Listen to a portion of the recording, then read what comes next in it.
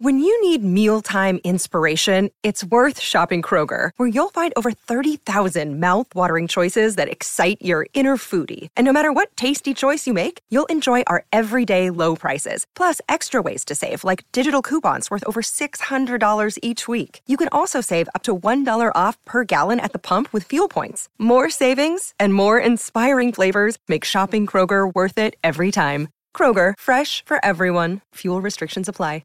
Another day is here, and you're ready for it. What to wear? Check. Breakfast, lunch, and dinner? Check. Planning for what's next and how to save for it? That's where Bank of America can help. For your financial to-dos, Bank of America has experts ready to help get you closer to your goals. Get started at one of our local financial centers or 24/7 in our mobile banking app. Find a location near you at bankofamerica.com/talktous. What would you like the power to do? Mobile banking requires downloading the app and is only available for select devices. Message and data rates may apply. Bank of America N.A., member FDIC.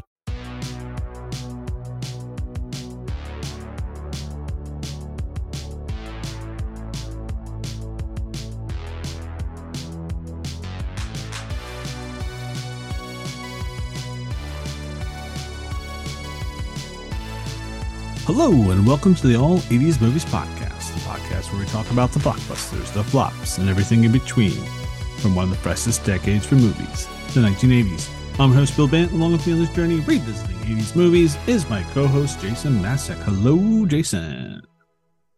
You want to hear my idea of poetry? Precision in life, knowing when and how to make your move. Say your piece, like you the other night with me. That was poetry in motion. Beautiful.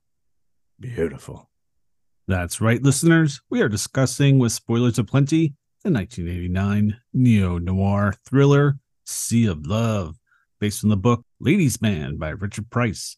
Distributed by Universal Pictures, it stars Al Pacino, Ellen Barkin, and John Goodman. Directed by Harold Becker, this movie is rated R with a running time of 1 hour and 53 minutes. So, what is this movie about? What's on the box? If you grew up in the early 1990s and went to your local video store to rent this movie, you would find this description on the back of the VHS box. It is What's on the Box. Take it away, Jason. Al Pacino gives a critically acclaimed performance in this highly charged erotic thriller. Veteran New York City police detective Frank Keller, Pacino, is a workaholic living on the edge. Joining forces with Detective Sherman Toohey, John Goodman, to track down a bizarre serial killer, he encounters a beautiful suspect, Ellen Barkin.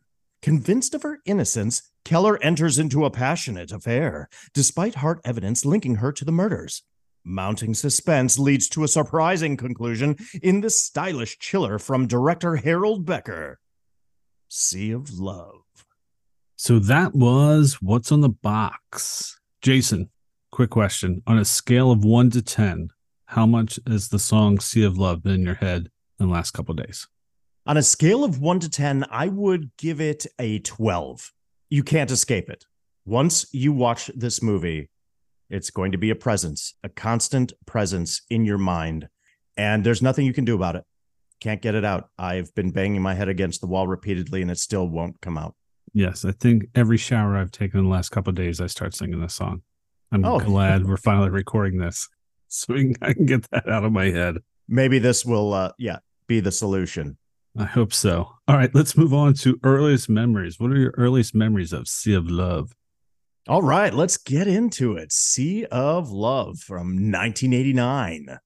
Earliest memories? Well, I have to start with the beautiful Ellen Barkin. You know, she was close to her mid-30s, about her mid-30s when filming this. But, of course, I was a kid around the age of 16, and with a 16-year-old perspective, I thought she was older than 30. I mean, just clearly an experienced woman. And when I'm that age, I just think anybody over 30 is old. And that's just how it goes.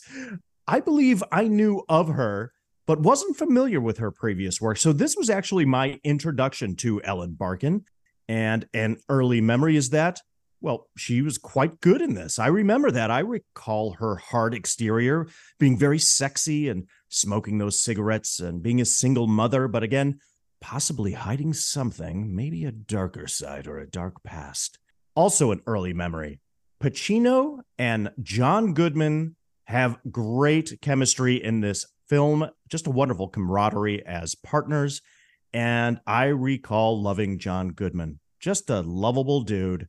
Like you mentioned, Bill Bant, the repetitiveness of the song Sea of Love in this film, and thus the song sticking in my head, is definitely an early memory. But I have to say, and I could have led with this actually as my first initial memory, Pacino and Barkin's somewhat cringeworthy and very aggressive sex scene.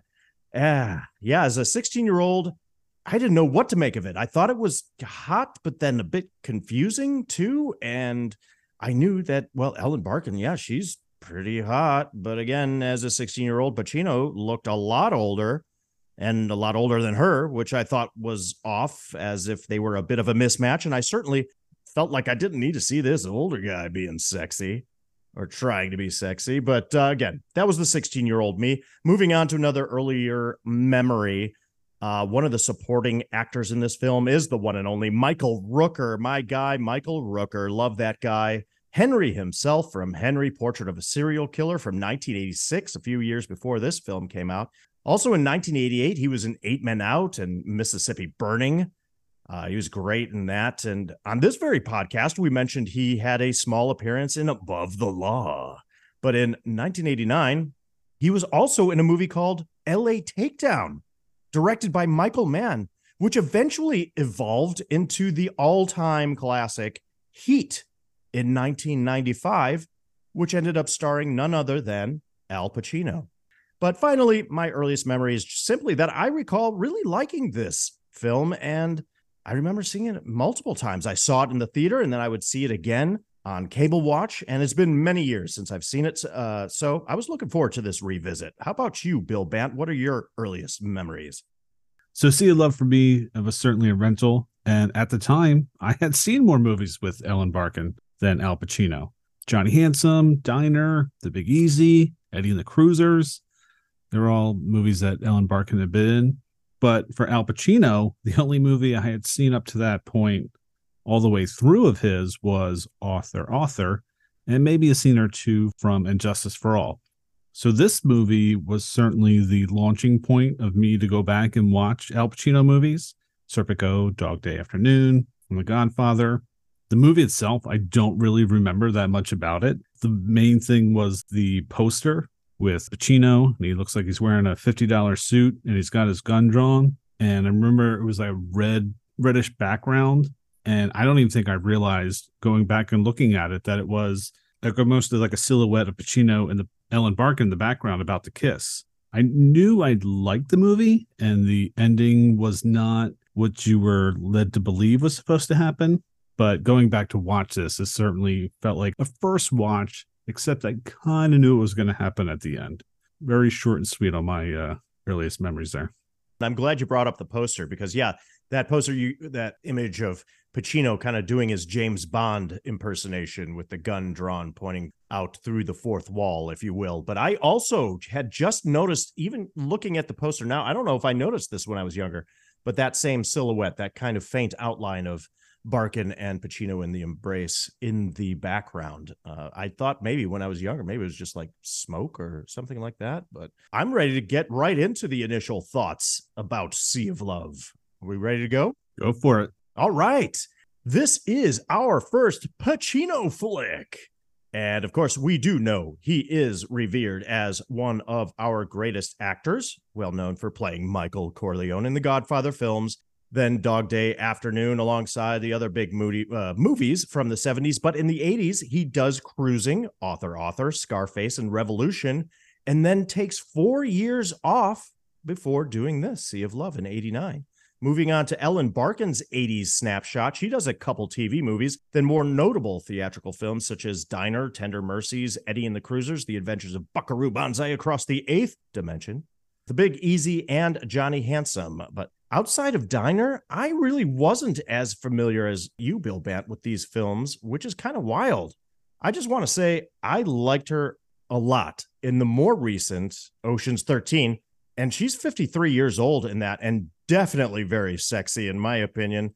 She happens to play the manager for a hotel owner played by, wait for it, Al Pacino in that movie. They had a little reunion in that particular film, Ocean's 13, which I believe is actually not that recent anymore. That was like in 2007, if I'm not mistaken. Let's get into these initial thoughts. Ellen Barkin, wow, just for me, she's sexy. She exudes that sexuality, sensuality, and sultriness. It's something in her resting expression. There's also a little danger and darkness behind the eyes. She simply has that look, and she owns it. She owns her sexuality. She has a lot of power in that. And as I said in my earliest memories, after watching this again, I have to agree with my earliest memories. John Goodman is so damn likable. He's just a natural.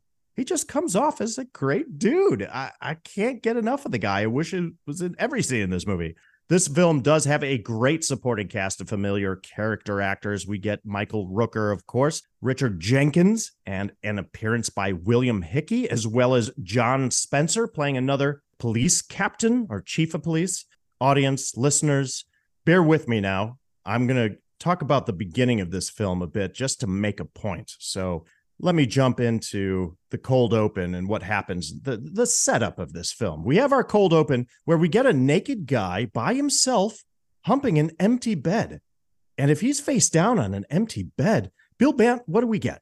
We get some butt cheeks. That's right. We get butt cheeks.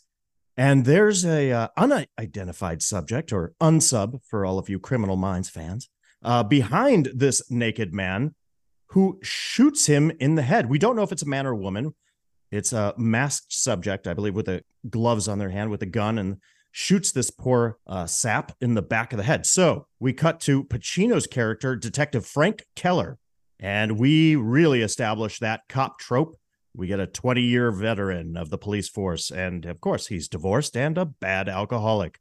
Then we get a couple of save the cat moments with Pacino's character, Frank. So we know he's an edgy veteran cop with a heart of gold. We get a moment with him letting a criminal go in front of a sting operation. Get a nice cameo, by the way, by Samuel L. Jackson in this, very young Samuel L. Jackson. And then we get another nice moment with a doorman at the hotel where Pacino chats him up. So we know that Frank is a good guy. While he's investigating the murder case with his fellow detective Gruber, played by Richard Jenkins, we find out that Detective Gruber, who is in this same police squad as Frank, is now married to Frank's ex-wife, Denise. What? Awkward. Well, soon after we meet John Goodman's character, Detective Sherman Toohey. Detective Sherman. He's from a different NYPD precinct in Queens, and we understand he's got a pretty good singing voice. He does end up doing his own rendition of Sea of Love in this, which isn't half bad. Goodman says he's got a criminal case that shares some commonality with Pacino's case, and they end up thinking the killer is most likely a woman because of the fact that the victim at one crime scene was a gentleman who had put several ads in the personal section of the New York Weekly magazine. And at the other initial crime scene, there was lipstick on several cigarettes, and we find out that gentleman also placed ads in the personal. So you got it? Good. All right. Now they are going to team up and pursue what they believe is a female serial killer. But the major problem here is, Bill Bant, we are 40 minutes into this so-called erotic thriller, and there's no erotic and there's no thriller. That's just my opinion. The first 40 minutes, and this is a major initial thought, are lacking a propulsiveness and a cohesiveness for me upon this rewatch. It's not bad. It's not bad by any means. It's just like a stream of consciousness type of scenes. It's just a stream of scenes. They're fine. They're just fine, but not really impactful. And we'll talk about later whether or not they serve the story at all. Finally, Ellen Barkin shows up in the 43rd minute. Thank goodness. So cutting to the chase, overall, my initial thought is I was a little bit confounded by this revisit. I felt like the first 40 minutes could have been either cut down to 25 or 30 minutes, and we'll maybe had a little more insight or intrigue as to the murders themselves, the investigation, putting clues together, possibly a little more tension delivered from what our bad guy or girl in this case was doing in the shadows. And I wanted to see our cops try to get in the killer's head, especially if it's a woman. Let's see these male cops try to understand the psyche of a female serial killer. And then, yes, all the while, concurrently, we would have Pacino dating Barkin. That's the major through line in this film. He starts to fall for Ellen Barkin, who's a potential person of interest in this case, which complicates things. So that's good. If we had that story along with all the murder investigation stuff, I just don't ever really feel like there's real stakes here. As if, we're led down this path that Ellen Barkin is supposed to be the killer. We get a little element of danger from her because she's such a good actress. And yes, she's sexually aggressive, but that doesn't mean she's a killer. So we don't get enough of the other dark side of her. So what for me in this revisit was what was missing was the thrilling aspect. And a lot of great erotic thrillers there that are sexy and exciting. There's most definitely the thrill of like having an affair or trying to get away with murder. And in both cases, the fear of being caught. The thrill here is supposed to be, is Frank in real danger because Ellen Barkin is a serial killer, or isn't she? But instead, he just comes off as this drunk who's lying and confused, and he's kind of an asshole in the last half of the movie. And I don't know if it's that fun to watch. It's fine. It's fine. There's just not a lot of heightened tension. If the central through line is going to be the relationship between Pacino and Barkin, she's got to show up earlier in the film. And again, yeah, I just would have liked a little more detective investigation as to the actual nature of the violent crimes committed. And then we see this maybe psychological deterioration element from Pacino because he's really falling for her, but he just can't trust her. So it only comes off superficially for me. It's not, we just get a lot of Pacino acting drunk. I don't mean to be harsh. I had a lot of issues with how this story was paced out, the lack of intrigue, and thus lack of investment on my part. There you go. What are your initial thoughts, Bill Band? Ouch. All right. My initial thoughts. You know right away what type of movie you're watching. We have the opening of the gritty streets of New York with hookers and their boobs hanging out, the slow saxophone playing in the background. We have a murder in the first scene. We meet our detective, 20 years on the job, divorced, and he has a drinking problem. So neo-noir. All this movie needs to be is in black and white. Then, like you just said, about 43 minutes into the movie, we meet Helen, our femme fatale, played by the very sexy Ellen Barkin. And the movie becomes, is she the killer? Is our detective become involved with the killer? Does he even care she could be the killer? The relationship, I agree, is very odd in this movie. I didn't see them being together at first, but as it went on, it did work for me. I thought they had good chemistry. A lot of good acting in this. This movie has a really fun cast. A lot of, hey, it's that actor in this. It's like, who do you pick when we get to it? Teaser. Really liked Pacino and Goodman together. And I forgot John Goodman was in this movie. So it was kind of a surprise when I saw him in the credits. I was pretty excited. They make a really good team. They have great chemistry. They hit it off right away. Would have loved to have seen them in another project together. I wish that had happened. Yeah. I just think they have really good balance in this movie. Pacino's a little more serious. Goodman's a little more jovial, kind of jokey. It just really worked for me. And I think that's what I liked about it. The chemistry of the performers in this is what sold me on this movie. So that's my initial thought. I have to agree with that for sure. And that's why I say this movie is fine. Although my initial thoughts may come off a bit harsh, they're not as harsh as they sound, meaning, or my overall take of the film isn't as harsh as those thoughts may sound, because there's definitely chemistry. And as I'm about to get into my initial favorite scenes, I agree with you, Bill, that Ellen Barkin and Al Pacino also have good chemistry in this. So if you're ready, I'm ready to get into those scenes and or moments. Yeah, let's get into our favorite scenes and moments from Sea of Love. What do you got, Jason? Absolutely. So I'm going to cheat a little bit and I'm going to put a few scenes together, and I'm just calling this Ellen Barkin's introductory scenes, or you could say Helen's introductory scenes. So at this point in the film, we know that at least 3 men have been shot in the back of the head by an unknown assailant, and that these 3 men all posted personal ads that rhyme in the New York Weekly magazine.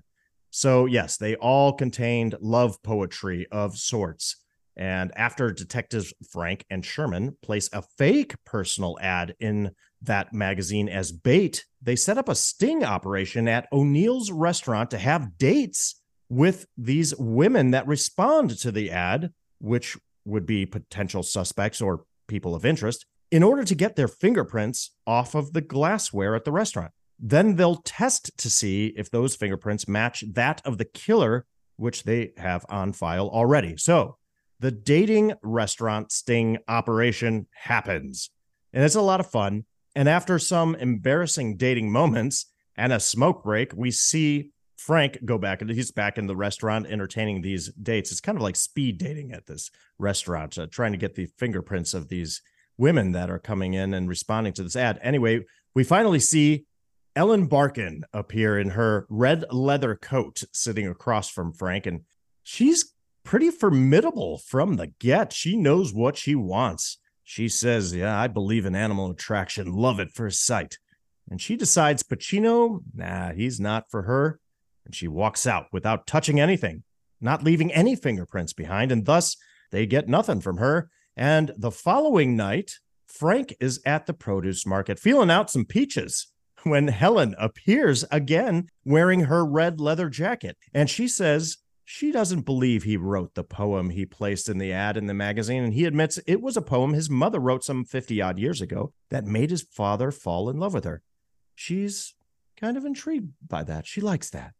And then Pacino takes over the scene and tells her his idea of poetry is precision in life. That was the opening quote I read. And knowing when to make your move, and that she was poetry in motion the night before. All of a sudden, she's intrigued. She's into him. She asks if he still wants that happy hunting toast. And so they both go to make a phone call first before going to have drinks. And Frank calls his new partner, Sherman. And Sherman warns him not to go out with her before getting her fingerprints. She's like, wait, you mean the chick that ditched you, that had the real attitude? What are you going to do? Send your dick in for prints? It's kind of funny. God, love Goodman in this. Anywho, we get the idea that she's calling her mom to keep watch over her daughter. We're about to find out that Helen is a single mother. And after they both get off the phone, when Frank is about to make an excuse to cancel on Helen, he asks her name, and she says Helen, and he repeats the name, and he's enamored with her. Helen. All of a sudden, he's not canceling on her. He's not going to listen to the advice of Sherman. He's going for drinks. He wants to see where this goes. She's just too hot. She's a cool customer. So they go to a bar and talk about past mistakes, talk about divorce. Helen says, I think that there are very few mistakes in life you can't correct if you got the guts. And he says, well, when it comes around to 3 a.m, he feels like a big cat in a cage. And that's, he's been known to do a lot of foolish things at that hour. She responds seductively, you mean like be here with me? And cut to the sex. Yeah. It's a few scenes that really establish the chemistry, and it works for me. Barkin really lights it up. She's sultry, as I mentioned. She's smoldering. I'm trying to come up with other descriptors. Anywho, Pacino seems a lot more relaxed in this with her, which totally works. I mean, he's relaxing into his character, and he's a lot more vulnerable here, which is nice. It's great. They have a nice conversation at the bar where they're both kind of, they're filling each other out a little bit. And there's some good writing, some good lines that are exchanged here. It works for me. So that's my first grouping of favorite scenes. Good call. She is a good character. It is a good introduction, but like you said, it's way too late into the film. Yeah. It's interesting too, because right away she's not interested at all in Frank. And then they just happen to meet at the outside of a store while he's picking some produce, and she calls him out in the poem. And I think because of the fact he's honest that, no, I didn't write it. It was from my mom. That's what gets her interested. And they go for drinks, and their discussion over drinks even makes her a little bit more attracted to Frank. And then it's back to Frank's place to have a little boom boom time. A little boom boom time. Yeah. Haven't heard that one come out of your mouth before. I got to change it up. Yeah, I love it. I love it, man. Listeners, if you're not familiar with this film by any chance, what's also alluring about these scenes is that we know the cops, obviously Frank included, did not get her fingerprints. So it is possible that she may be a serial killer. So that adds a whole nother level of intrigue here. And Barkin plays it perfectly, in my opinion. She plays it to a T because she has that mysterious quality about her. You're trying to get a bead on her, trying to figure out where's she coming from. Is she being totally forthright and honest, but it's too hard to tell. And you wouldn't know after an initial meeting, it's just first impressions here. So that's part of the fun. And it's a good idea. Like, I like the concept of this movie. So we can move on to your first favorite scene, Bill Bant. Okay, so my first favorite scene in this movie is one I've always remembered, but I actually could not remember which movie this was to. So watching this, I was like, oh yeah, I remember the scene a lot, and I really liked it. And it is the opening scene with Frank. And Frank is introduced hosting a breakfast, supposedly for random selected contest winners to meet the New York Yankees for their 8th annual breakfast, but one of the announcers says it's the 3rd annual, so we're not really sure which one it is, but luckily no one picked up on it, and you'll find out why in a second. So Frank's there at the tables, and he's serving some of these people breakfast, and 2 of the people, speaking to Frank, mistake him for Phil Rizzuto, and the last person that we see that enters this breakfast is Samuel L. Jackson. At this point, Frank gets up on stage and announces that there's going to be some good news and bad news at this breakfast. And Samuel L. Jackson does what he does best by dropping an F-bomb, stating that he wants to hear what the bad news is first. And it turns out that these contest winners, doing the little air quotes here, all have outstanding warrants and were tricked into arriving at the breakfast, and the police are here to arrest them. And this is actually based on a true life event I found out doing the research. So that was kind of neat. So after things wrap up, we have someone running down the street, and Frank's out there with some of the fellow cops. And that's when you find out that Frank's been on the job for 20 years, and they're questioning why he hasn't retired. But, Frank's just a cop for life.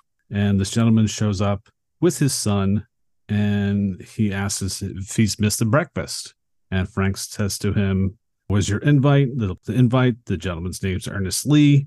And we find out that Ernest Lee has 2 counts of grand theft auto against him. And Frank says to Ernest, the invite said you only. You're not supposed to bring someone. And Ernest is with his son. He's maybe about 7, 8 years old. And he tells Frank, if I'm going to be able to see Dave Winfield, I have to bring my son to see him. So Frank looks back into the car at the fellow cops, looks back at Ernest and says, party's over. Sorry, it's too late. And Ernest tries to persist that he really wants to be involved and see the Yankees. And at that point, Frank tells him, no, we're all booked up, pulls out his badge, flashes to him, and Ernest realizes, whew, lucky I showed up late. Lucky I showed up with my kid. And Frank shoos him off, and as he's about to get in the car, he says to Ernest, catch you later. And Ernest and his son walk off, and then Frank drives off with the other officers. So always like this, just liked how they got all the criminals together with the Yankee breakfast, and then Frank shows he has a little heart by letting the one criminal go. Absolutely. It's a fun scene, and I thought now I'm thinking I should have put it in my earliest memories, because that is a memorable scene. For whatever reason, I remember when I first saw it, I was like, this is a sting operation. They really set this up pretty well. I almost had sympathy for all of these criminals, all these guys that had outstanding warrants and all these counts against them. And yeah, that Heart of Gold moment with Pacino letting that gentleman go because he was there with his young son, he had sympathy for him in that brief moment. It's a nice moment. And I was going to ask this in my questions later on. What do you think that gentleman did after that? Because he had 2 counts of grand theft auto, and now they know who he is. They put a face to the name. Is that guy going on the lam after that? Because they're going to, Frank literally said, as you mentioned, he says, catch you later. Now that guy in the moment gets to walk off with his son. If he's smart enough, yeah, I would get out of the city. Wonder what happened to that guy. What is your next favorite scene or moment? Yes. So my next favorite scene, I'm calling the fancy schmancy shoe store. So we got a pretty aggressive sex scene in this film. I'm not going to go over that right now. I'm just going to go right after this aggressive sex scene. Well, Frank now has Helen's prints on a glass she was drinking coffee out of post-coital. Well, Frank decides not to send them to the lab. And that's kind of our first hint. If the sex wasn't enough, that he's really into her. Maybe, he's just like, I don't think it's her. I don't need to send this class to the lab. I'm not going to, I'm going to let this one slide for the moment. So even though he has decided not to send her prince in, I think he's got some lingering questions for her. So it's also important to know here that Pacino has been using a false identity with Helen, saying that he works as a printer. So Barkin, she doesn't know that he's a cop, but Pacino knows that she manages this nice shoe store in Manhattan. Thus, he decides to drop in on her. And this is like the day after they've just met and had their intense sexual interlude. And he walks into the shoe store. She's attending to some customers and looking very sexy professional in that 80s sort of way. And she says, can I help you with something, sir? And he's like, I was just in the neighborhood. I just want to talk to you. She's like, why don't you have a seat? I'll be with you in a minute. I remember watching this as an audience member going, oh, this could be some sort of setup for a sexy scene, something in public. There's people around. It could be a little dangerous. And maybe she'd be reaching up his pant leg or massaging his foot, or I don't know, trying to do something sexy while he's trying on shoes. Then he changes the line of the conversation here. And he says, I want to ask you about the people you've been seeing for the past month or so.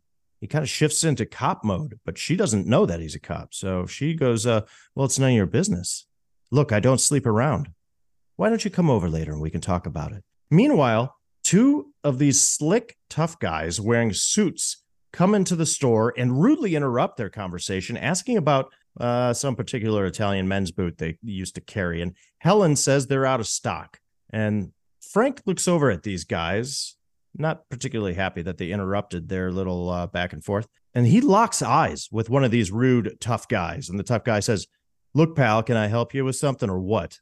Then I love this moment. Pacino just gets right up and walks up to the guy and stares him down. Pacino's a little shorter in stature, as we know, but he's staring this dude down. And the guy says, come on, man, what's your problem? Pacino just stares. Doesn't say a damn word. Doesn't say anything. Then the second tough guy chimes in and says, come on, Tommy, let's blow. This guy's a cop. Well, the first tough guy spits on the floor in front of Pacino, and Barkin goes to calm things down. Pacino forcefully holds her back. And that tough guy looks at Pacino and says, so, like, if I beat the shit out of you, I'll get nailed for assaulting a police officer, right? And once again, Pacino just stares. He's just got that cold stare, just staring right through this guy's soul, almost daring him. And the guy's like, a little piece of shit. And the tough guy just walks out. Well, Ellen Barkin, is not happy. She's like, you're a cop? And then all of a sudden, this is crazy. Pacino just immediately turns it around, turns it back on her by saying, it's just too much for you. You let scum like that in here. But me being a cop, I mean, what? That's just too much, isn't it? He shows his badge and he goes, all these people in here, they get robbed. He's basically saying that all these rich people come in here and they only look to him when they need help. And he yells, and suddenly, well, I'm their daddy. Come the wet ass hour, I'm everybody's daddy. And it's really weird. It's such a weird line. Anyway, he storms out of the store and Barkin chases after him, still mad that he lied about being a cop. He explains that he lied because his previous dating experience, when he tells women that he's a cop, well, they view him as a non-person, and she wouldn't have responded to his ad if she knew he were a cop. And of course, he's lying about all of this, but it makes sense. It's really good. Like, he's kind of being off the cuff here. And she changes her tone all of a sudden. She's like, oh, so you're a cop, huh? And he's like, I'm Frank, okay? I'm just Frank. It works. He totally turns it around on her. The scene is a little weird, but Pacino has that great badass stare. He's got those eyes, man. He just goes cold. Don't want to mess with that dude. And the way he manipulates Helen in this scene is pretty crazy. Somehow he twists it so suddenly she's okay with him admitting that he's a cop. And yet all along, she still doesn't know that she's under suspicion, that she's this person of interest in this murder case that he's investigating. He's still maintaining somewhat of a cover while being honest at the same time, sort of, and spinning things. So yeah, he's spinning a couple plates during this scene, which I liked. That was my second favorite scene. Gotcha. I still want to know what cop eyes are, though, because that's the second time. First time was one of his dates. Right. What are cop eyes? What does that mean? I guess maybe like investigative eyes, like they're really trying to figure out something as if you're not telling them the truth or they're maybe suspicious about something. I don't know. Maybe that's what it means to have cop eyes. People that look at you that way. I don't know. Yeah, that wet ass thing. I looked that up just to see if there's any other reference for it. So weird. And it was in the Urban Dictionary, and I don't think the context was the same. Aha. I'll just leave it at that. I'll take your word for it. Frank was kind of busted, and he was able to talk his way out of it. Mm-hmm. Good stuff right there. What do you got next? Yeah, for my next favorite scene, this is a little weird. Doesn't really fit the tone of the movie, but I kind of found it funny. It's in the middle of your first favorite scene was the whole intro of Helen. And as you know, they meet up again, and then they're at the bar, and Frank says something about foolish things at 3 a.m, and Helen says, like being with me. And then the next thing you know, we're back at Frank's apartment. This is right before they're about to get it on. And Helen asks if she can use the bathroom. And as she goes, she picks up her purse. And in her purse, Frank sees a gun. And of course, he was just on the phone earlier with Sherman talking about he should not be with her because she could be a suspect. And the suspect's been shooting people in the back of the head. And Frank, he freaks out a little bit. He's been drinking and he doesn't know what to do. And Helen stepped into the bathroom and he just is like, oh, fuck, I can't believe this. I can't believe this. What? And he's kind of darting around the bedroom, looking for his gun, grabs it, gets on the other side of the bed, pointing his gun at the bathroom door. He decides that's not what he's going to do. And then he runs up to his bedroom door and he's leaning against it, which is right next to the door of the bathroom. And at this point, Helen opens the door and she's just wearing a robe.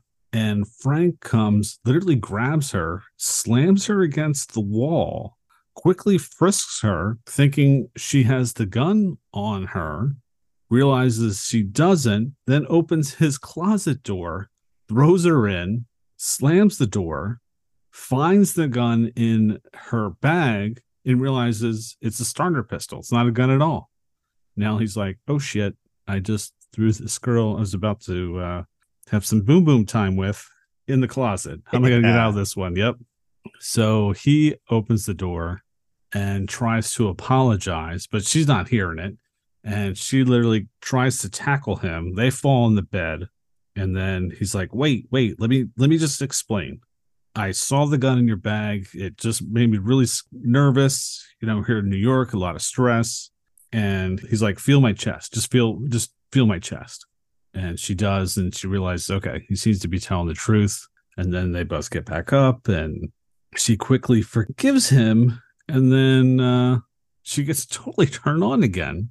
And all of a sudden we have our saxophone in the background. And now Helen decides to do what Frank just did to her and throws him up against the wall and starts frisking him and says, what are you looking for? Well, Helen knows what she's found. I think you can figure out what's next. And then that leads to our big erotic sex scene. I just found it funny because here we have a 20-year cop and just the way he freaks out, thinking he totally fucked things up by taking home a possible killer to his apartment. It's weird, but I don't know, for some reason it worked for me. I love that you found that entertaining, as did I. But I had that in one of my complaints because it is kind of batshit crazy. And like you said, he's supposed to be this wily veteran. And when he sees that gun, which is just a starter pistol, fall halfway out of her purse, he just freaks the F out. He's losing his mind, just kind of running around the bedroom. So there is some levity there. It's kind of funny. I think it's a little unintentional humor there. And it's a bit ridiculous, but then it just leads into this, crazy, chaotic sex scene, which I have to admit, watching it today was a lot more digestible, as obviously as an adult, and it was a lot hotter. I was describing that shoe store scene when Pacino flips things around on Barkin. That's what happens here. Like, they do it to each other within a matter of minutes, where the tables just keep getting turned. So that aspect of this film and a few of the scenes throughout the film is kind of interesting in the writing, at least. it's a little unpredictable. You don't know where they're going to land and who's going to win the scene, because it's a love scene, but it's a power scene at the same time. Usually it's just one or the other. Anyway, it's still an entertaining scene, and Ellen Barkin's very sexy. But that initial, beginning of him being frantic is, I don't know what to think. That's crazy. It's a good call, though. I understand why you chose that as a favorite scene. And I can understand why you chose it as a complaint. Right. Well, I don't have any more scenes. I just was thinking moments, and I would choose any moment for the most part that John Goodman is on the screen. He's just wonderful. He's a delight. He just brings such a levity to it, but he has such a natural quality. So there's moments when, he's on the phone with Frank and he's warning him against getting involved with Helen, of course, but then making jokes, of course, too, just some dick jokes, of course, and getting prints, etc. But then even after that, there's a nice moment with Goodman. They're continuing with this sting operation at the restaurant, this kind of dating game, if you will, trying to get these women to answer to the ads and come in and leave their fingerprints on the wine glasses at the restaurant. And this time, first Pacino's the guy going on the dates. In the second round, it's Goodman doing it. And he's just, I don't know, he's just fun. And because in that scenario, Pacino's playing the waiter while Goodman's playing the dater. And Goodman kind of shoos him away as the waiter. They're having a little fun with each other. He's just great. That's all I'll say. Do you have more scenes or moments, Bill Bant? Yes. So I have two moments that I want to. So the first one is, so they decide to do this sting where they're going to put an ad in the paper and they're going to see who responds and collect their fingerprints and hope that the same woman that killed our 3 victims is going to answer this ad. So it's the first night. Pacino's the one that's doing the dating, and Goodman's playing the waiter who will collect the glasses to use for fingerprints. And the first woman we meet is a much older woman than Frank. So we can possibly rule her out as not being the killer. And the woman seems a little embarrassed that she's much older than Frank, and Frank's really trying to lay on the charm, saying, you're way more attractive than half the women here, and yada, yada, yada. The woman mentions, what do you want to do next? And Pacino's like, well, unfortunately, I have to pick up my son in a half hour, but I'll call you. He doesn't say, I'll call you. He says, we'll call you later. And the woman catches on that. And she's like, we? What do you mean we? And Frank's like, oh, sorry, because of my business, I'm always saying we. But I'll call you later. We'll do dinner. And the woman's like, no, you're not. No, you're not. Frank's like, no, I'll call you. I really will. And she gets up and leaves. Well, the way they have the sting operating is it's multiple dates in one night. So we see another date show up, and that's the date that calls out Frank for his cop eyes, the first time that it's mentioned. And then we meet Helen. And after the meeting with Helen ends, Helen gets up to leave, and Frank looks across the restaurant, and who does he see? That first older woman at the bar. And it's just one of those, ooh. And Frank knows that she's there. They make eye contact. You can see she's starting to cry. And she gets up and she starts walking towards Frank. And you're like, oh, shit, what's about to happen? But she doesn't approach him. She just leaves the bar. So you feel really bad for her. Yeah, totally. She's really looking for love. She doesn't realize she's a supposed suspect for a murder. And even Frank feels like shit about it. That was my first favorite moment. My second one was, it's another night of the sting, and the roles are reversed. So now it's Sherman that's doing the dates, and Frank's playing the waiter. And the first woman that we see at the date, her name is Gina. And we've actually met Gina earlier in the movie because we kind of hit a dead end. And Frank went back to the first victim's apartment just to get the vibes of the apartment. Hopefully he can find some sort of clue. Mm-hmm. And when he's in there, he hears a knock on the door. And when he goes to answer the door, it's Gina. And Gina has balloons and she's all bubbly. And I guess she kind of repeats something that the first victim had written in the magazine. And Frank's still kind of confused. And he's like, who do you think I am? And she says, Jim Mackey. And then Jim Mackey's the first victim. So that's when he lets her know, unfortunately, Mackey's been murdered. And he just asks some questions. And She says, she responded to the ad with a letter, and Mackie called her, and they were setting up the date, and this sparks what they should do for the sting. And unfortunately, this poem that they put in the ad worked well enough because Gina's come back. And it's kind of funny at first because she sees Frank, recognizes him right away, and she's like, "Oh, were you fired as a police officer?" Yeah. And at first, Sherman tries to play it off like, "What? You're a police officer?" And Frank explains to him, "No, I've met Gina before. She's fine. We don't have anything to worry about her." And then that scene kind of ends. So now they're in the restaurant in the back, and Sherman's complaining about, it's like, "Man, it's only 8:00. I'm drunk already from all these dates. I don't know how I'm going to get home. I might have to find a hotel." And when the officer says, "Oh, you can go to the precinct. There's a couch." And Frank's like, "No, you don't have to do that." And he throws him his keys. He's like, "I'm going out with Helen. I have a suite at a hotel set up. We're going to have a magical night." And Sherman's like, "Oh, okay. I'll crash at your place." So Frank and Helen go out on the date, and it doesn't work out too well. So Frank decides to go back to his apartment. He's just going to go sleep on the couch. Well, when he gets to his apartment, he goes to open the door, and it's chain locked, and he can't get in. And Frank's like, "Oh, shit." But luckily, Sherman comes to answer the door, and Sherman certainly was not expecting Frank because he's there with his gun in his hand. And he's like, "Jesus, Frank, you scared the shit out of me." He's like, what are you doing here? I thought you were going to the hotel." And Frank's like, "Oh, yeah, things didn't work out." Well, all of a sudden, you can tell that Frank sees something in the apartment. And then we see what Frank sees, and it is Gina naked. Well, I mean, she's covered up, but she's naked. And that's a moment because Sherman is married, supposedly happily married, that we've seen earlier in the movie. So Gina's surprised to see Frank, and she runs out of the apartment. And Frank says to Sherman, "Do you want to go get her?" And Sherman's just embarrassed. He feels bad. It's like, "Hey, man, this is the first time I've ever done this. I feel really bad about it." And even Frank's like, "Should I go get her?" And he's like, "No." And he can't even look at Frank right now. He's just, wow.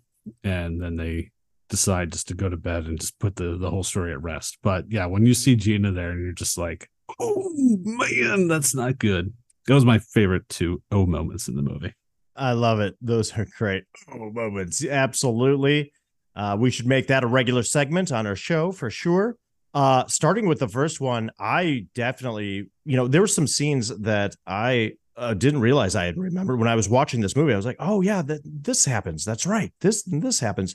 And that first moment with the older woman that goes to the restaurant and sits down opposite Frank, going on this faux date, I felt terrible for her. And the older experienced women, they can see right through it. If you're not being honest with them on these dates, they know right off the bat, and she does. And she's like, "You're not going to call me," and gets up. And then unbeknownst to him, just goes across the restaurant, sits at a table across the way or at the bar, wherever that was. But when later on throughout the night, after he's dated or gone on a couple, sat at the same table and seen a couple other women, and Helen leaves, and we see that shot of her across the restaurant, this older woman who's devastated at this point.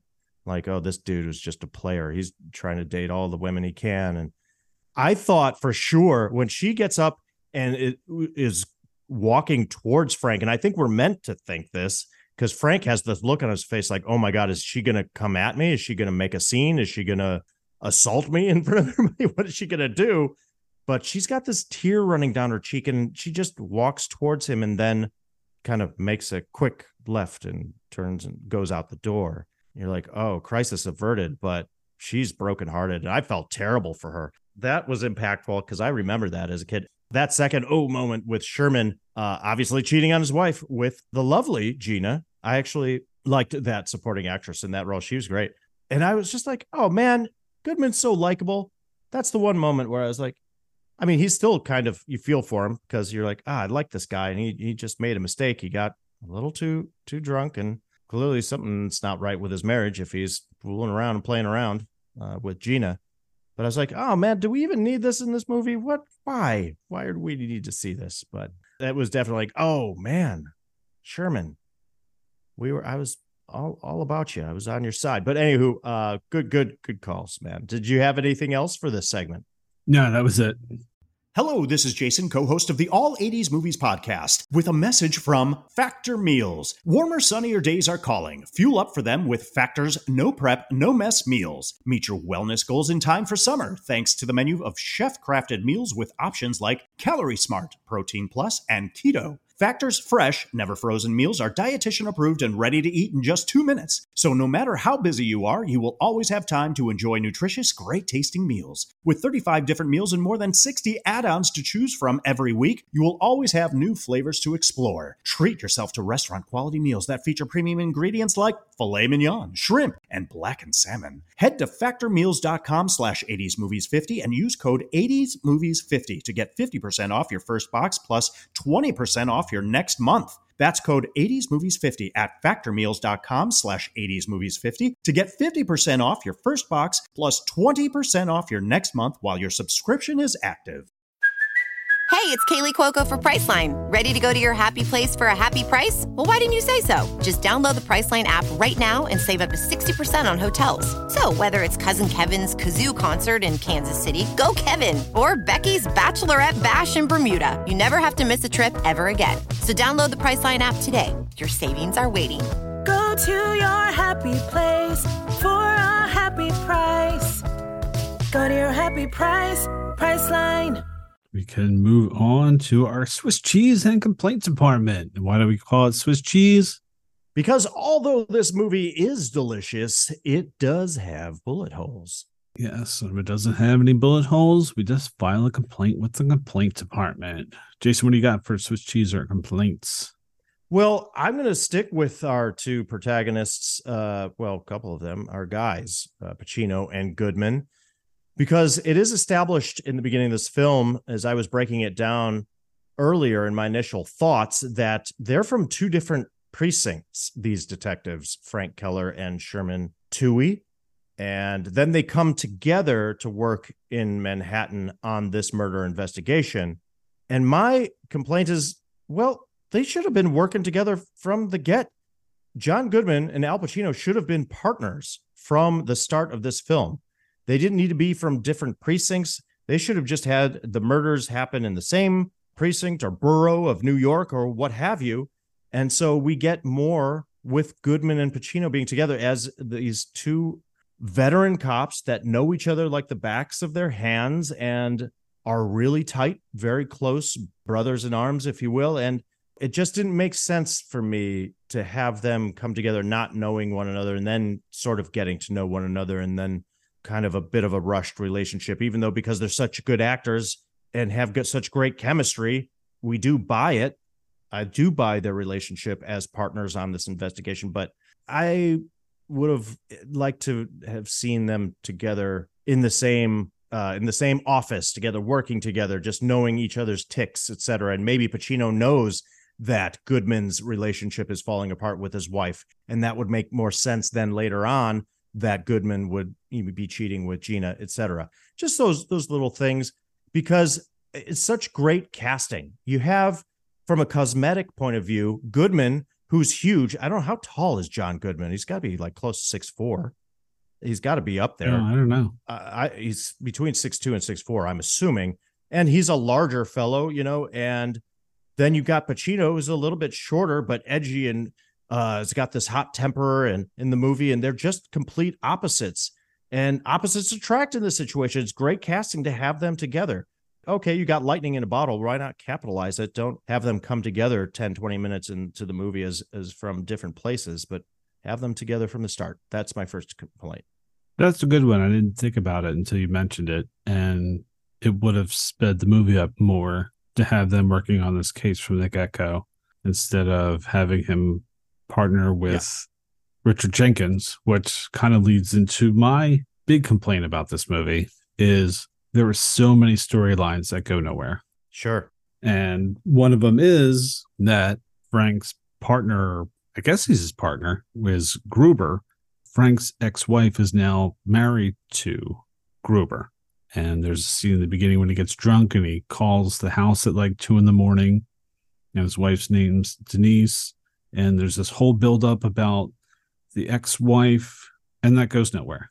And we have another moment in the movie after the first murder where they question a suspect, and the suspect says, "Oh yeah, I saw this kid in braids that was delivering groceries run out of the hotel," and they kind of follow it up, but then it goes nowhere. Even Sherman's one night stand. Yep. It happens, but it doesn't really get resolved. We meet Frank's dad at one moment, and Frank's dad's the one that gives them the poem that they use in the magazine to attract the women for the sting. That's the last time we see him. We don't know what's going on with the two of them, what their relationship is with. It just drops. Right. Even the rest of the cops themselves. We see them a lot in the beginning, in the first half of the movie, and then it just kind of becomes Sherman and Frank. Like, are these guys also part of the investigation? Where did they go? What are they doing? So there's a lot of things in this movie that kind of get brought up and then they go nowhere. That's what really drove me up the wall. Just tie these loose strings together, please, or just cut it completely out. Fix it.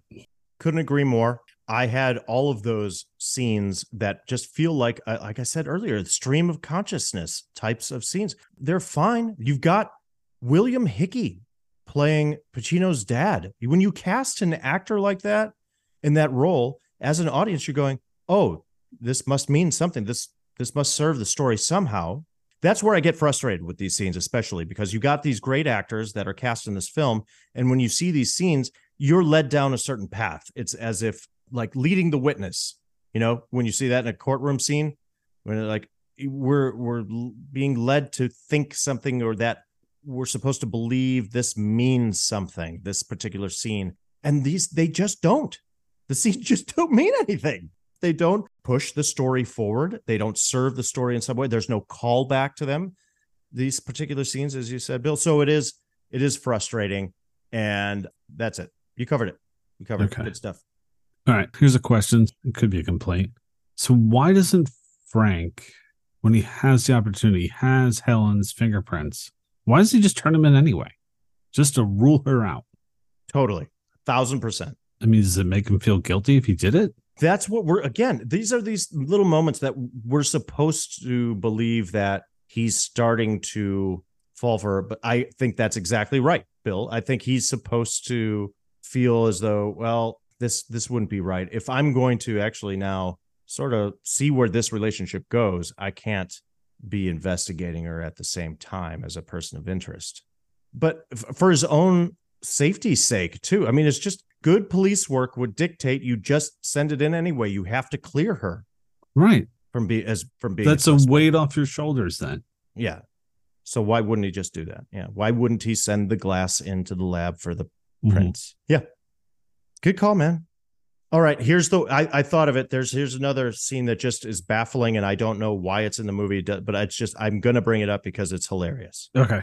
So this is the scene where Goodman's character, his cop, meets Pacino's cop character, and it's at this police officer event. It's the recognizing certain police officers for their service, and Goodman goes to approach Pacino, and there's at this, like, it's not like a black tie event, but there's all these cops there in suits and ties and such. It's a nice, the couples are there. They're all nicely dressed. It's a nice dinner event. And for whatever reason, off to the side, there's a group of guys in a circle. And in the center of the circle is Pacino and another Asian American gentleman sparring. They're fighting like fake fighting for no reason. I mean, they're like pulling their punches, but they're going at it with each other in the middle of like this ballroom atmosphere. And it's completely inexplicable. As an audience, we're like being misled this way. Oh, we're seeing Pacino has fighting skills. He has a bit of a martial arts background, or he's skilled in this certain way of combat. And Goodman calls it out for a brief moment. And then we're like, oh, when is he going to employ these skills? Where does this play? Never. Not even in the final sequence, spoiler alert, when he gets into the fight with our bad person. He's not using any special skills in that fight. It's like, anyway, it's a ridiculous moment. I'm like, why do we need to see this? And why is he sparring another person in the middle of this particular event? Well, the reason he's supposed to be sparring with this gentleman is because that's supposed to come back into play later in the movie, and it does not. Right. Yeah. That's what makes it ridiculous. And even that whole banquet, because all men are being honored. No female cops whatsoever. Where's our women cops? There you go. Good call. All right, so this will be my last complaint. So I mentioned earlier that Frank's wife, Denise, left Frank for Gruber, played by Richard Jenkins. And Richard Jenkins, let me tell you, he's a barrel of laughs in this movie. Why the hell did she leave Frank for him? I can see why she left Frank. Mm-hmm. But seriously, does that make any sense to you? Not at all. No, he's pretty much a stiff. Yeah. And that's saying a lot, especially because Richard Jenkins is such an expressive, wonderful supporting character actor. But Yes. he's just not given a lot to do here. No. Well, you brought it up already. The whole storyline doesn't belong in the movie. It's completely unnecessary. Jumping ahead and stepping on fun facts and trivia, there is a deleted scene from this movie with Denise, Frank's ex-wife, and that is played by Lorraine Bracco. And, we don't see that, but it was cut for a reason because it's unnecessary. Why didn't they cut the rest of the storyline from the movie? Because Richard Jenkins is woefully underused, and it doesn't make sense in the movie. And there's even a scene where Pacino's trying to apologize for being a dick to Richard Jenkins, to Gruber, because he's still jealous. He's jealous. He's like, you're now married to my ex-wife. I kind of hate you for that. I resent you for that. And he apologizes to him and then is a dick to him and then apologizes to him again. And I'm like, why are we watching this? Right. Why is Gruber accepting his apology the second time around? I'm like, dude, I'd punch him in the face. What are you doing? Why would you accept that? He's just kind of a pushover or a stiff or whatever. And poor Richard Jenkins that felt unnecessary. Very unnecessary. All right, let's move on to Hey, It's That Actor. So in this segment, we spotlight a character actor you have seen in many other films, an actor making their big screen debut, or an actor that makes an uncredited cameo. It's Hey, It's That Actor. All right. Who do we choose this week? This week, we chose Paul Calderone. He plays the character of Serafino, one of Pacino's fellow detectives.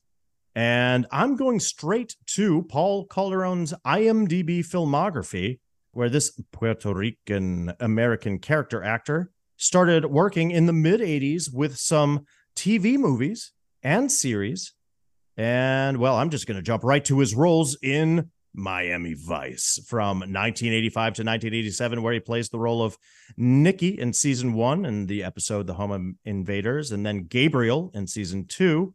That episode was The Prodigal Son, and then he plays the role of Don Gallego in season 3, the episode entitled Everybody's in Showbiz. Paul Calderone was also the dealer in Michael Jackson's music video Bad in 1987. He does a handful of movies, one of them being Penn and Teller Get Killed in 1989, as well as this, Sea of Love. After the 80s, he does one of my personal cult favorites, and that film is King of New York from 1990, starring Christopher Walken. Paul Calderone plays the role of Joey DeLassio in that.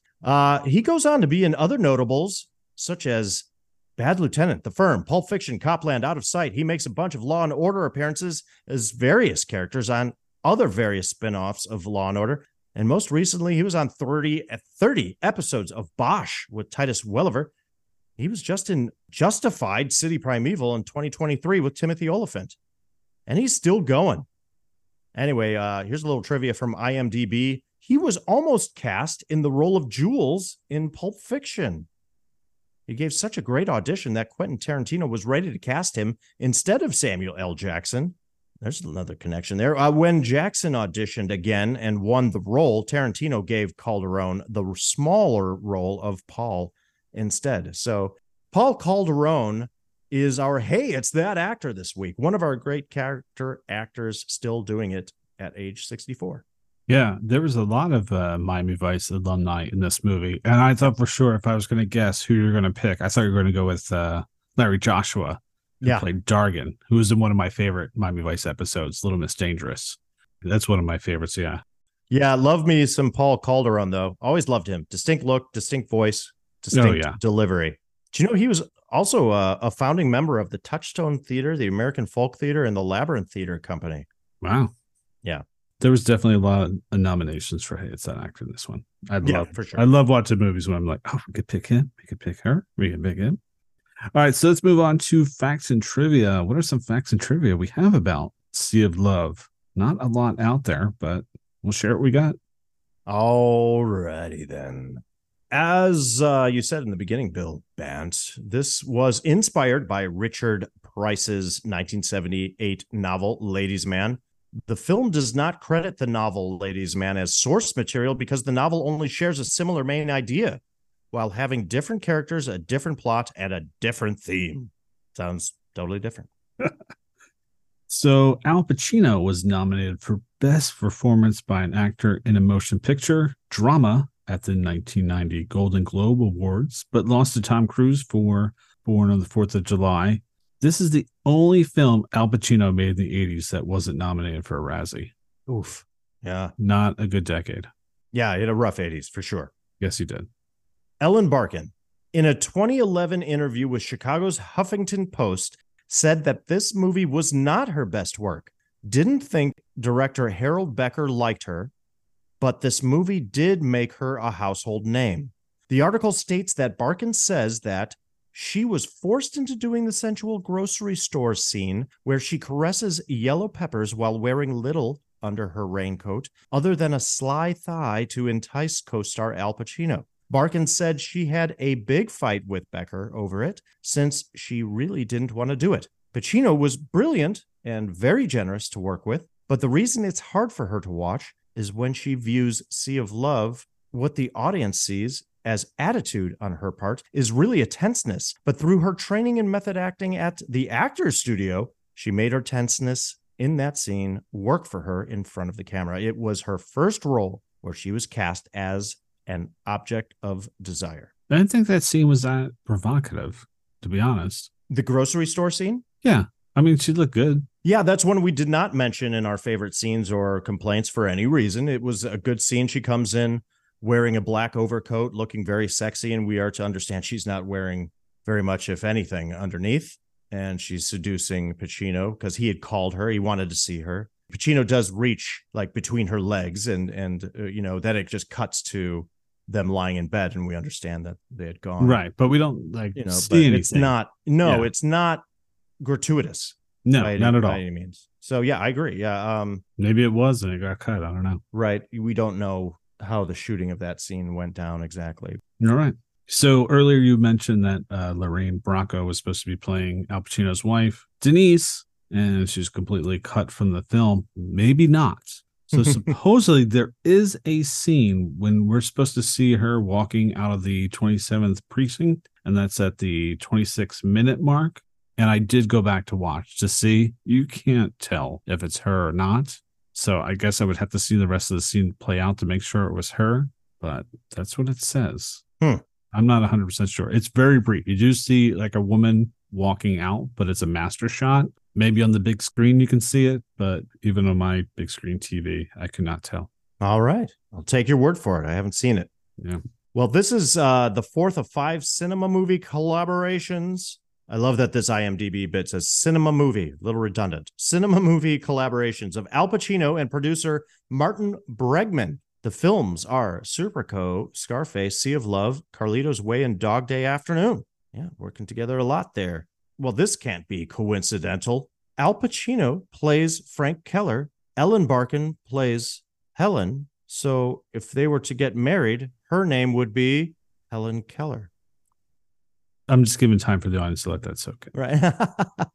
So the movie was shot from May 88 to September 88. And all the exteriors you see in the movie were shot in New York. But anything that we see indoors was shot in Toronto. And they had to make sure that the sets matched the exterior shots from New York. So that's kind of interesting. Probably saved them a little bit of change too. Yeah. Well, they made it work. I couldn't noticed. tell. Yep. No. Nope. According to the DVD documentary Included in the final cut of the film is a scene where Al Pacino's character gets rudely bumped into on Fifth Avenue while trying to court Ellen Barkin's character. According to director Harold Becker, this was an unscripted moment caused by a real New Yorker and not an extra. Pacino incorporates the moment into his performance and continues without missing a beat. It's great. It's great a moment because you watch, it's kind of like the epilogue to the movie at the end when he's trying to win Helen back in a very brief period of time walking down Fifth Avenue, and he gets nailed. He's already trailing Ellen Barkin, trying to catch up to her in this conversation, literally and figuratively, and somebody walks by him, just slams into his shoulder and knocks him back a few steps. And it's funny. It's like, oh, wow. Was that choreographed? Well, apparently not, according to this behind the scenes information. He takes an awesome hit and does not break character at all. And it really works for the scene too, because he's almost kind of giving chase to try to talk to her to win her back. Right. And the fact that he gets knocked back and he's just afraid that that moment is going to separate them, that she's not going to talk. And he just rushes right back in and just keeps going. I love that, especially when I read that and then watched it. And I was like, damn, that's impressive. Yeah. That's up there with Dustin Hoffman in the car from Midnight Cowboy when he almost gets run over by the taxi. I'm walking here. Let's move on to box office. So Sea of Love was released on September 15th, 1989 in 1,246 theaters. With an estimated budget of $19 million, it grossed $58.6 million domestically and $52.3 million internationally. It debuted number one at the box office, knocking off Uncle Buck's 4-week reign as the top movie. Sea of Love would dip to number 2 for the next 2 weeks and would stay in the top 10 for another 6 weeks. Sea of Love was the 22nd highest grossing movie in the United States, just behind Harlem Nights. Moving on to reviews. When growing up in the 80s, we would watch At the Movies with Gene Siskel and Roger Ebert to hear their reviews and watch clips of upcoming movies. Their review of Sea of Love was unanimous. 2 thumbs up. Roger wasn't happy with the conclusion, but thought the movie itself was a chiller with good performances and convincing romantic chemistry between Pacino and Barkin. Gene was excited to see Pacino finally in a good role and enjoyed the relationship dynamic between Barkin and Pacino. Rotten Tomatoes gives it a tomato meter score of 75% and it has an IMDb rating of 6.8. So that takes us to additional thoughts and questions. What are some additional thoughts and questions we have about Sea of Love? Let me begin with this, Bill Bant. Is Al Pacino's character, Detective Frank Keller, a good cop? We know that he lets the guy go in the beginning outside of that sting operation, the New York Yankees sting operation. A guy with 2 counts of grand theft auto. Okay, we'll forgive him that one because he says, catch you later. Well, then he gets a little drunk, more than a little drunk at a police function later on and verbally and physically assaults his fellow Detective Gruber. Okay, well, we know Gruber is, married to Frank's ex-wife, and, that's a problem, point of contention. So maybe forgive you that a little bit, but he literally assaults him. Anyway, then later on, goes to John Goodman's daughter's wedding and comes up with the plan to place this fake ad in the New York Weekly magazine to lure out the killer, but realizes, there was a third potential victim he forgot to interview. Luckily, Sherman remembers that guy's name and address. Anyway, Michael Rooker. Speaking of Michael Rooker, plays the role of Terry in this film. He plays a cable repairman. Well, he appears early in the film as a potential witness, a person that was at the location of the initial murder, then comes back again to all of a sudden report that, he did see somebody run through the building who fit a certain description, and they just accept that. It's really overly and obviously suspicious for him all of a sudden to come back and be like, oh, hey, you need to go investigate this guy, because that takes the attention away from... So I was like, when Pacino freaks out, when he sees Helen's starter pistol, we had talked about that already. And of course, yes, the fact that he doesn't turn in Helen's glass with the fingerprints on it. Not a good look overall for a veteran cop, in my opinion. Is Frank a good cop? I think he's a good cop, just a bad person. Well, a flawed person. I wouldn't say a bad person. He's a flawed person. All right. I mean, he did 20 years in the force. Most of the people in the precinct seem to like him, respect him. Just getting tired, making mistakes. Yeah, he's going through a rough patch, and he's finally maybe found somebody he can really fall in love with. And so we forgive him. He's blinded by love. Yes, not one of his better cases. Right. What do you have for some questions or thoughts? What are you thinking? This is a question. No, it's not a serious one, but I want to know the story behind Frank's shower curtain. That's great. Yes. It's a bunch of illustrated alligators hanging by a pool. Some of them are dressed in tuxes, like in a band, and then some of them are just literally swimming in a pool. It's wild, man. It's like it's a child's shower curtain. I want to know the story behind it. Right. Because you're going, wait, could he not afford a different one? Did that come with the shower or come with the apartment? Or did he have kids with his ex-wife, Denise? I don't think so. I don't know. Yeah. So you have a thing for alligators? It was one of those weird. I had to do a double take. I was like, what? Wait, what? It stands out. Yeah, for sure. Yeah, for a second, because there's a scene where he's in the shower and he pulls the curtain, and it's like, wait, is he at his place? Maybe he's at Helen's place, and it's the daughter's. I'm like, nope, because when you watch the boom boom scene, yeah, you see it in the background in the bathroom. So it's his shower curtain. I just want to know. I want to know the story behind it. Yeah, me too now. I'm glad you called that out. That was lurking somewhere in the back of my mind. Let's talk about Boom Boom Ellen Barkin. Okay.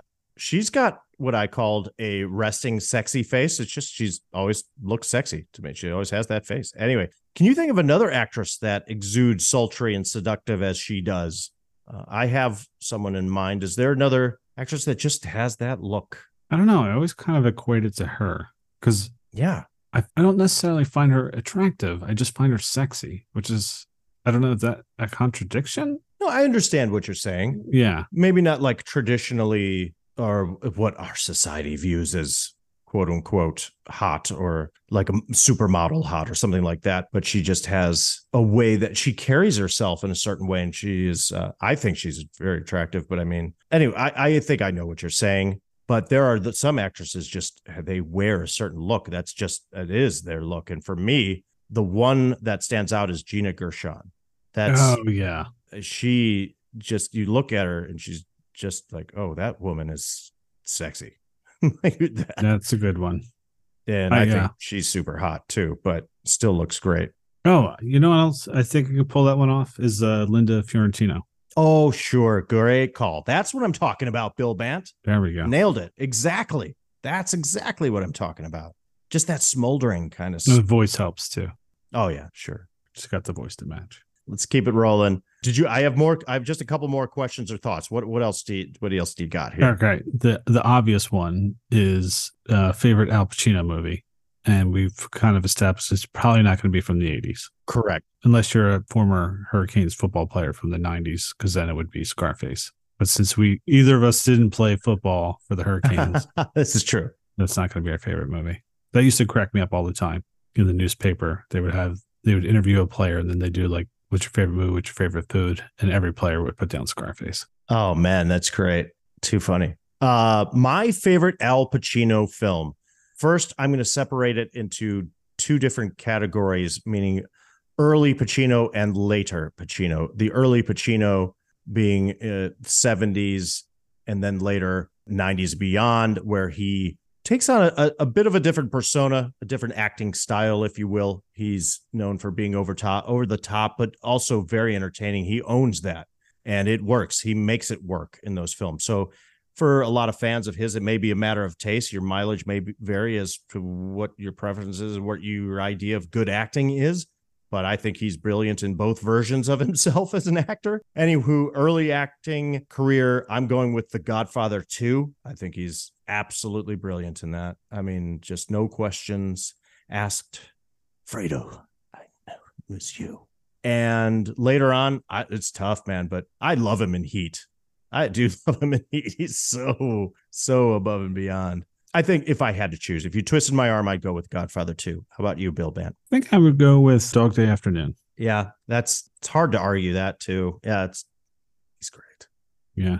We got a little Chris Sarandon in that one too. Right? Yeah, he's wonderful as well. That's right. Oscar winner, Chris Sarandon. Awesome. All right, here's a question, Bill Bant. Yes. We talked about Sea of Love getting stuck in our head. Are there any other songs you can think off the top of your head that were just like that? When you hear it, well, you just can't get rid of it. It's going to be there in your noggin. Definitely a movie we've done this past year. Part of our Summer Cinema series, Stand By Me. I mean, I was singing that one all week. Sure. Another oldie. That episode. Yeah, it always seems to be the oldies. They can be very catchy. Yeah. Yeah. Those ones it's annoying because they get stuck in your head, but at least they're good songs. Correct. In my opinion. But band that came to mind was Smash Mouth, and R.I.P. lead singer Steve Harwell. But Smash Mouth had some of those songs. Yes, they did. It's like All Star, like those. It's just like, oof, if I hear it, oh man. It's so stuck in my head that it almost just then translates into me singing it out loud, and then I just have to yell at myself for doing so. Right. Yeah, and their cover of the Monkees, I'm a Believer. Oh, yeah. Oh, yeah, sure, yeah. Yep, that's a good one. Those certainly stick in your head for a while. Hey, man, this movie had some nostalgia for me because it does feature 45 records, the smaller records. And I was wondering if you could recall to your childhood some of your favorite 45s that you may have owned and played. You know, it's funny. I was thinking about that too. Like my dad definitely had a bunch of those. Might still have them. I don't know. But for me, the 45s were always the storybook ones.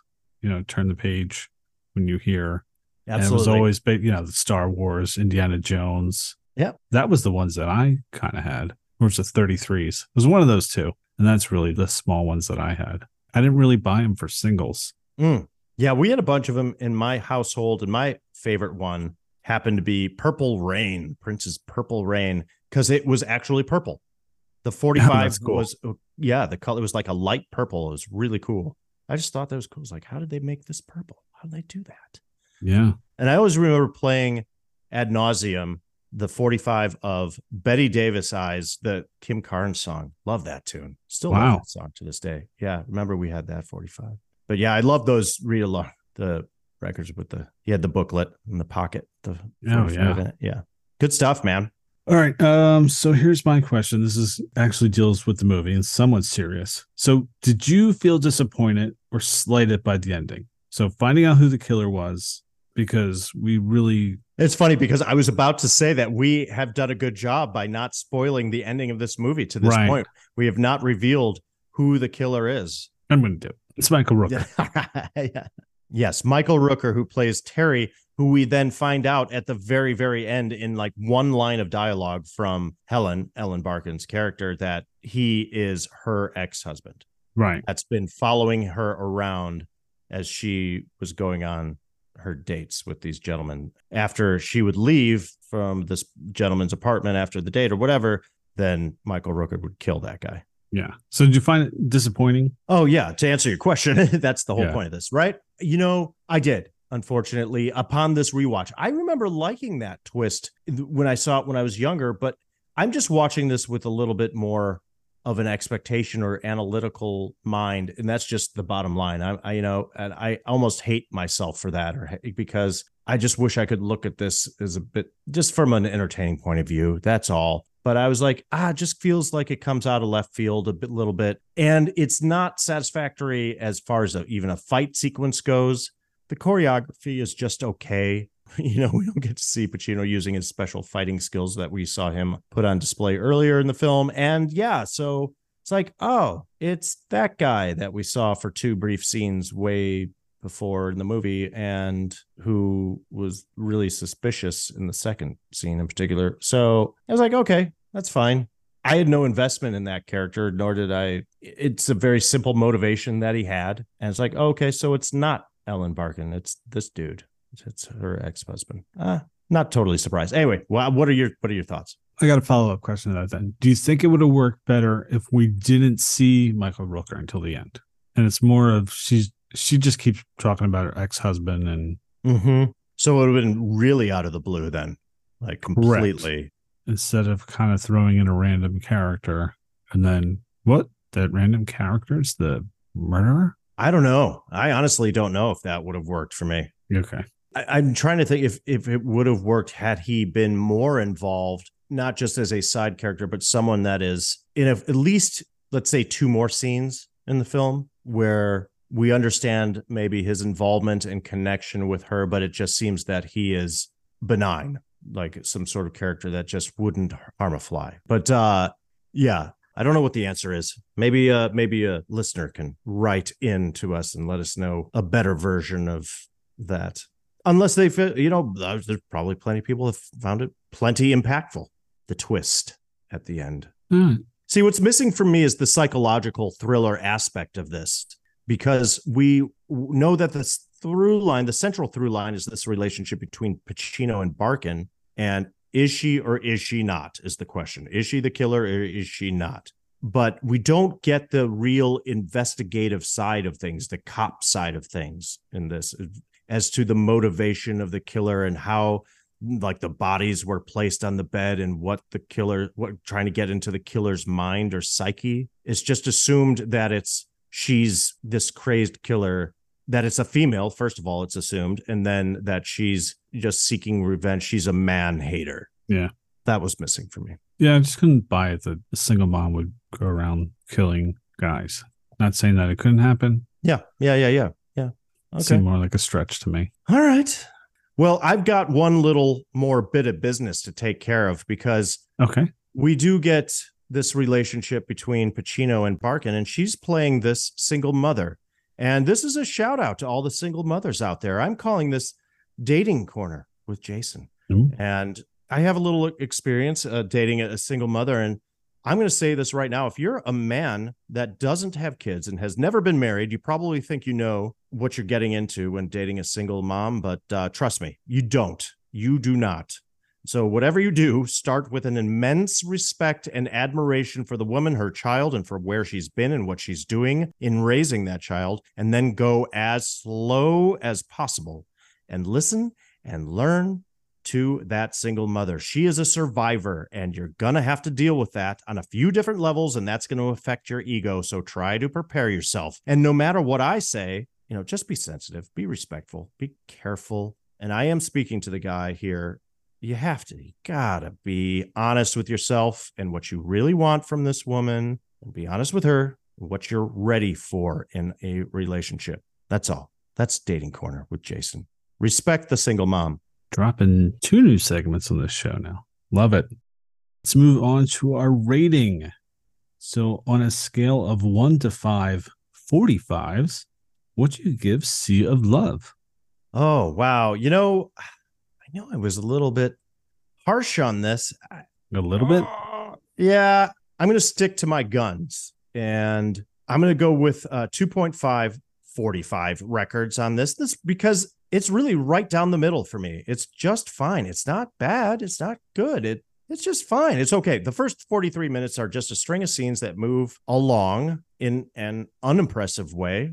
The movie just doesn't really pick up or have any spark until Ellen Barkin arrives on the scene. She's great. By the time things start getting heated up, there's only 50 minutes left in the movie, and there are some sexy moments, but it's strange. It feels as if there should be something more, if we're meant to think there's something more to this, but I'm not sure that there's that much going on. Al Pacino's character really doesn't come off that well upon this viewing for me. That's my opinion. I don't know how likable he is. He's very drunk throughout the second half of the movie. There's just not a lot of thrill in it. I'm not sure the cops are great at the job. They don't even solve the crime. They just get lucky that Frank ends up getting attacked by Terry, a.k.a. Michael Rooker, at the end, finding out that Rooker is the real doer, as they say in this movie. He's the doer. And yeah, that epilogue at the end doesn't make sense, what I'm calling the epilogue, where Frank is trying to get Helen back. How much time has transpired at this point? Then she kind of does. I'm not sure if she would take him back. I get a little confused. It was okay. So I'm giving a thumbs up for Ellen Barkin's performance, a thumbs up for an extremely likable Goodman, and a thumbs up for the relationships, the chemistry between Goodman and Pacino and Barkin. But for the thriller aspect of the story, it's a thumbs down. So overall, I give it a 2.5. 2.5 45 records for me. What say you, Bill Band? All right, I'm going to give it 3 45s, and mostly for what you said there at the end. The performances by Barkin, Pacino, and Goodman, and just the chemistry with all those characters. That's what kept me watching the movie. Yes, there's a ton of storylines that go nowhere, but the main case itself kept me interested enough that, yeah, I'll give it a 3, a decent 3. I hear you, Bill Banton. I could be tempted. To bump I may, in the future, bump my score up to a 3. I was playing it back, the movie that is, just before recording, and like the dating sting operation, there's some fun stuff in there. Yes. So there's some interesting things. I could be tempted. I may have to think about that. Good stuff, man. That was fun. All right. I think that about wraps it up for this week's episode. As always, thank you so much for listening. Please take the time to follow us on your preferred streaming platform, give us a review, and rate us. If you want to learn more about our show, you can visit us at all80smoviespodcast.com. If you have any comments, questions, or recipes to share, you can email us at all80smoviespodcast@gmail.com. We are down to our final 4 episodes of season 3. Jason, where has the time gone? I know. Everyone have an excellent Thanksgiving holiday. We are thankful for welcoming us into your homes, car, work, or wherever you listen to our show. We appreciate it deeply, and we'll see you in a couple of weeks. You like the park and I like the beach. You like movies, I like plays. You're a printer, I manage a shoe store. And I don't believe in wasting time on this kind of stuff. You know what you know, and you go with it. Thanks for staying up with us. Good night, world.